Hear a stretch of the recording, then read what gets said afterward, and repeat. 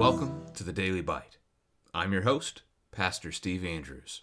Today we conclude 2 Chronicles with chapter 36. The people of the land took Jehoahaz the son of Josiah and made him king in his father's place in Jerusalem. Jehoahaz was 23 years old when he began to reign, and he reigned 3 months in Jerusalem.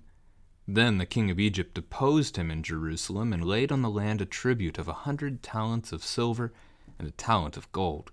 And the king of Egypt made Eliakim his brother king over Judah and Jerusalem, and changed his name to Jehoiakim. But Necho took Jehoahaz his brother and carried him to Egypt. Jehoiakim was 25 years old when he began to reign, and he reigned 11 years in Jerusalem. He did what was evil in the sight of Yahweh his God. Against him came up Nebuchadnezzar king of Babylon, and bound him in chains to take him to Babylon. Nebuchadnezzar also carried part of the vessels of the house of Yahweh to Babylon, and put them in his palace in Babylon. Now the rest of the acts of Jehoiakim, and the abominations that he did, and what was found against him, behold, they are written in the books of the kings of Israel and Judah. And Jehoiakim his son reigned in his place. Jehoiakim was 18 years old when he became king, and he reigned 3 months and 10 days in Jerusalem. He did what was evil in the sight of Yahweh. In the spring of the year, King Nebuchadnezzar sent and brought him to Babylon, with the precious vessels of the house of Yahweh, and made his brother Zedekiah king over Judah and Jerusalem. Zedekiah was 21 years old when he began to reign, and he reigned 11 years in Jerusalem. He did what was evil in the sight of Yahweh his God. He did not humble himself before Jeremiah the prophet, who spoke from the mouth of Yahweh. He also rebelled against King Nebuchadnezzar, who had made him swear by God. He stiffened his neck and hardened his heart against turning to Yahweh the God of Israel. All the officers of the priests and the people likewise were exceedingly unfaithful, following all the abominations of the nations. And they polluted the house of Yahweh that he had made holy in Jerusalem. Yahweh, the God of their fathers, sent persistently to them by his messengers, because he had compassion on his people and on his dwelling place. But they kept mocking the messengers of God, despising his words and scoffing at his prophets, until the wrath of Yahweh rose against his people, until there was no remedy. Therefore he brought up against them the king of the Chaldeans, who killed their young men with the sword in the house of the sanctuary, and had no compassion on young man or virgin, old man or aged. He gave them all into his hand. And all the vessels of the house of God, great and small, and the treasures of the house of Yahweh, and the treasures of the king and of his princes, all these he brought to Babylon. And they burned the house of God, and broke down the wall of Jerusalem, and burned all its palaces with fire, and destroyed all its precious vessels. He took into exile in Babylon those who had escaped from the sword, and they became servants to him and to his sons, until the establishment of the kingdom of Persia, to fulfill the word of Yahweh by the mouth of Jeremiah, until the land had enjoyed its Sabbaths. All the days that it lay desolate it kept Sabbath, to fulfill 70 years.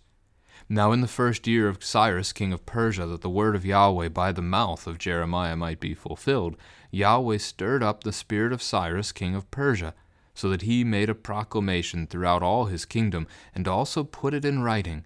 Thus says Cyrus king of Persia, Yahweh the God of heaven has given me all the kingdoms of the earth, and he has charged me to build him a house at Jerusalem, which is in Judah. Whoever is among you of all his people, may Yahweh his God be with him. Let him go up. This is the word of the Lord. So again, this is our final text. It concludes the book, and it has slightly more at the end of it than the books of Kings. We've been paralleling Kings pretty well all the way throughout Chronicles. There have been some additional things, and the last note is the setting free. The idea that Cyrus, king of Persia, has restored, and it's spoken of historically. So this helped us date the book of Chronicles to sometime after the people were restored, until after the temple has been restored, and they're back in Judah, back in Jerusalem, which puts this, I was confused the BC centuries, 6th century BC, so the 500s, or 5th century BC, the 400s. Most seem to think 400s, if I recall correctly from, what was that, a couple months ago. Anyway, as we look at this text, we're going to have multiple kings today. We have Jehoahaz, we have then Jehoiakim, Jehoiachin, and Zedekiah, and all four of them are evil. Jehoahaz is not described that way, so he's like Abijah in the book of Kings being described as evil there. So is Jehoahaz. So he is evil, just didn't get recorded by the chronicler. So our grand total for the book, for Judah kings, 8 that did right in the eyes of Yahweh, 9 that did evil in the eyes of Yahweh, plus Abijah, plus Jehoahaz. And that makes for a total of 19 kings who reigned over the land. So Jehoahaz gets just 3 months as king. He's going to be deposed by Pharaoh Necho, and that would be 609 BC, roughly. And so Necho is going to not only depose him, he's going to put a tribute on the land. So every year, the people of Judah are supposed to pay this tribute to Egypt. He's basically made them his servants. And so that's 100 talents of silver, talent being 75 pounds. So 75 pounds of gold, and then 7,500 pounds of silver, basically an annual offering. And then Necho makes Eliakim king in his place and changes his name in doing so. So Eliakim is brother, so another one of Josiah's sons. In fact, most of these are Josiah's sons, not all. This is a symbol of his authority. It's a regular reminder of whose king he really is. That now Jehoiakim is no longer just a king in his own right. He can't do whatever he pleases, but he is in fact indeed a puppet king who is to serve Pharaoh Necho of Egypt and do what Pharaoh would like him to do. So that daily reminder would keep him in line to hear this new name. The name meaning didn't change. I mean, Necho and Nebuchadnezzar both in this chapter are not going to really mess with the faith of the people of Judah. So Eliakim means God sets up or God establishes. Jehoiakim means Yahweh sets up or Yahweh establishes. So he's actually within the faith. And Necho himself, as he spoke to Josiah in yesterday's chapter, made mention of the fact that Yahweh was with him. So Necho's not, again, messing around with that, although the Egyptians would have been polytheistic, believing in many gods, as is Nebuchadnezzar of Babylon, that we see also in the text. So our second king, Jehoiakim, 25 years old when he starts, reigns 11 years. That's roughly 609 until 598, that kind of a time frame. He does evil in Yahweh's eyes. Nebuchadnezzar, king of Babylon, is going to come against him, binding him in chains and carrying him off to Babylon. And not only that, Nebuchadnezzar's also going to take to Babylon much of the vessels from the house of Yahweh, the temple, not all of them, but a good portion. He's also going to take, according to 2 Kings chapter 24, 10,000 captives, including many of the nobles, those who would have had any kind of opportunity to rule. Now, the book of Daniel is probably where we learn the most about Nebuchadnezzar, king of Babylon, as he is one of his servants. Daniel will serve him. At some point here, maybe in that event, that capture, Daniel and other young men are taken. Not even young men, boys at that point. He's taken captive. He's brought to Nebuchadnezzar's house. He's trained in all the ways and arts of Babylon. And then after 3 years of training, all of those young boys, having grown up a little bit, are brought before the king to basically be tested to see if the king would like them to serve in his court or not. And none are found who are better than Daniel and his 3 friends that you know as Shadrach, Meshach, and Abednego. Although those are not their given Hebrew names, those are the Babylonian names assigned to them. So, multiple connections here in the Old Testament for us with a text like this. Now, Jehoiakim is replaced then, and it's Jehoiachin, his son, who will reign in his place. Jehoiachin is 18 at the time, reigns for only 3 months. That's in 598 or 597, or maybe an overlap.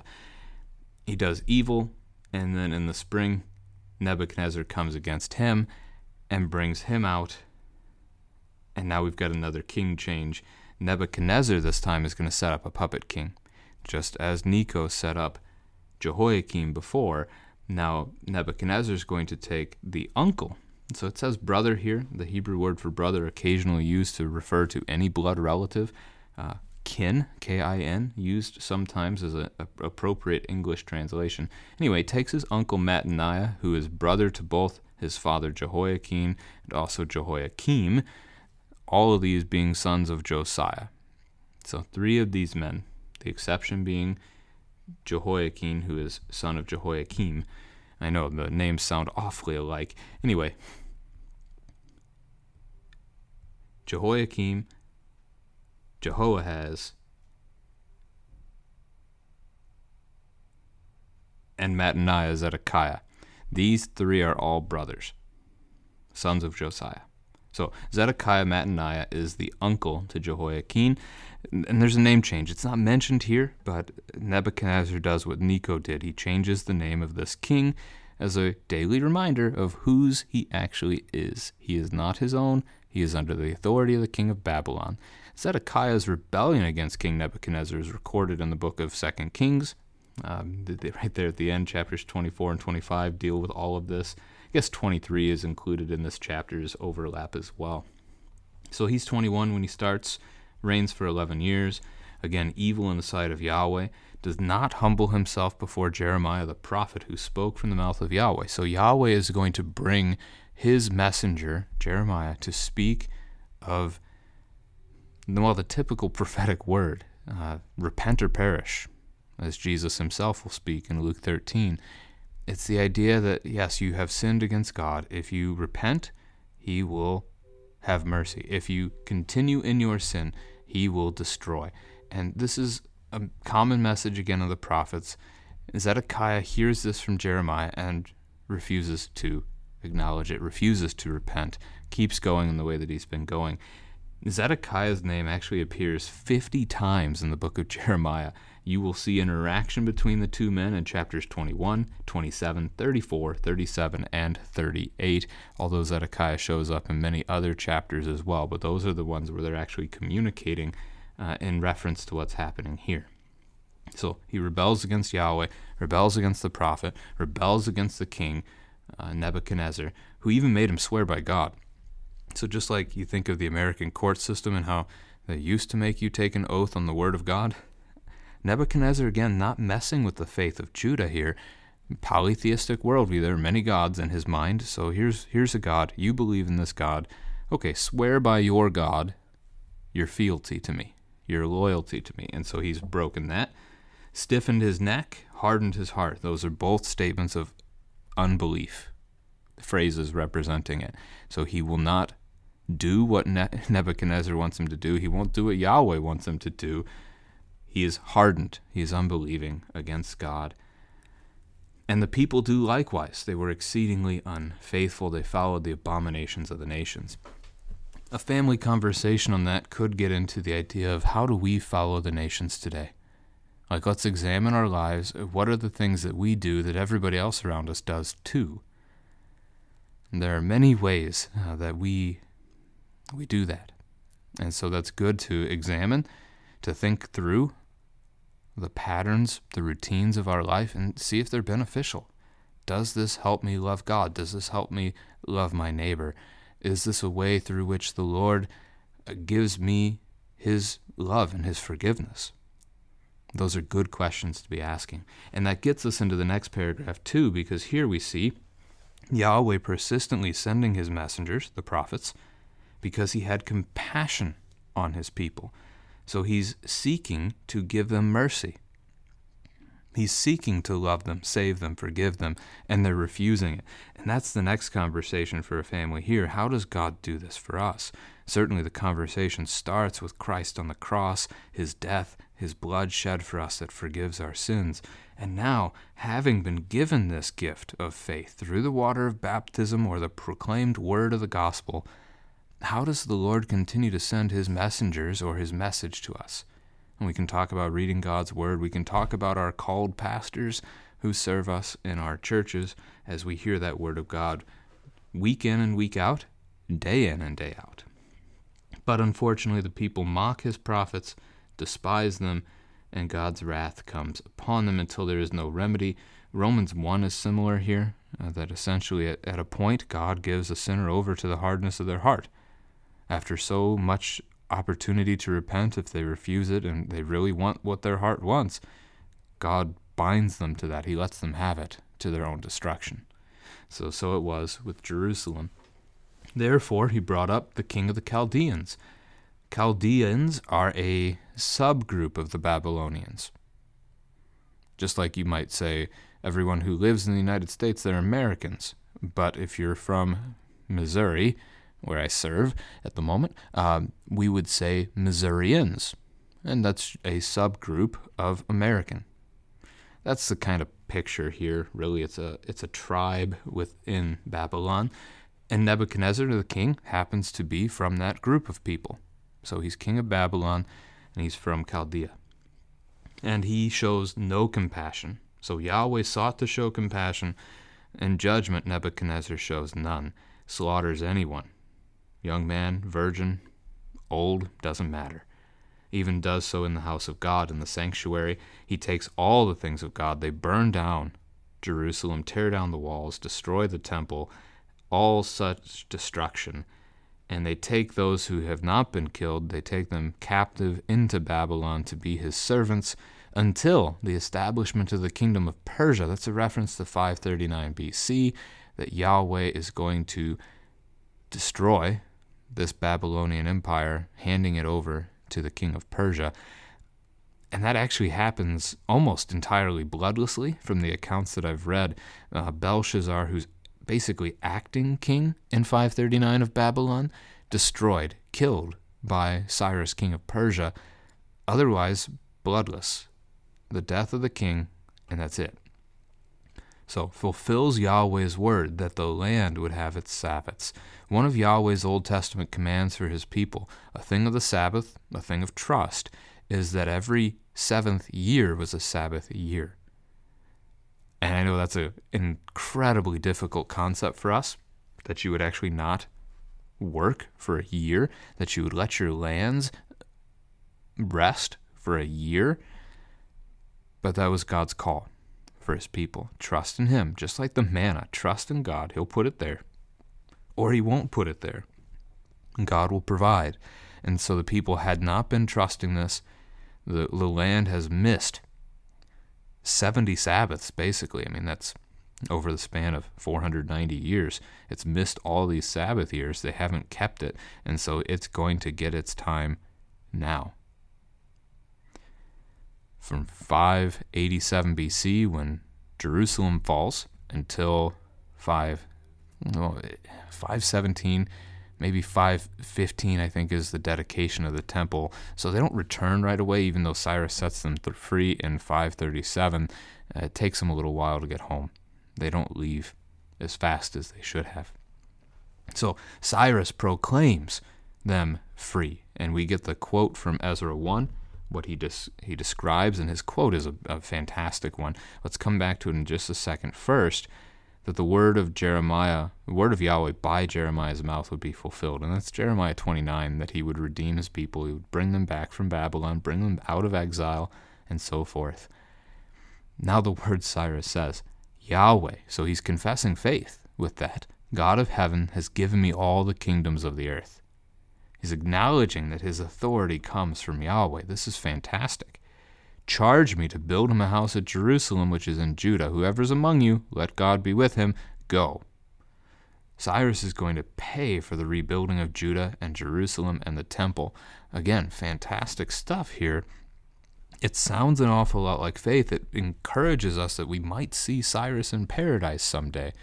I say might. The thing that shakes that is a find archaeologically on Cyrus. So we don't have a whole lot about him in Scripture as a man or a king or his faith.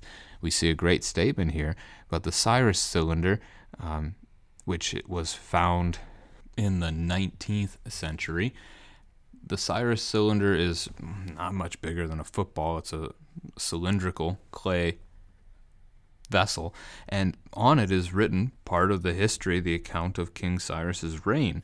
And one of the things we see in there is this idea that, positively, that he had a practice when he conquered a new area that he would free the people who were enslaved there. So if they were already subjects in that empire, as he annexed that part to his kingdom, he set them free, let them go home, let them rebuild their homes.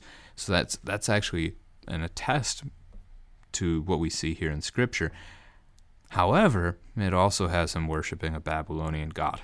So Babylon, like Egypt, polytheistic, believing in many gods, and so Cyrus may not quite have shaken free of all of that. Again, maybe we'll see him in paradise. It would be fantastic if we do. So this is the end of the account of the Chronicles, the kings of Judah, the focus being on worshiping the Lord in his house.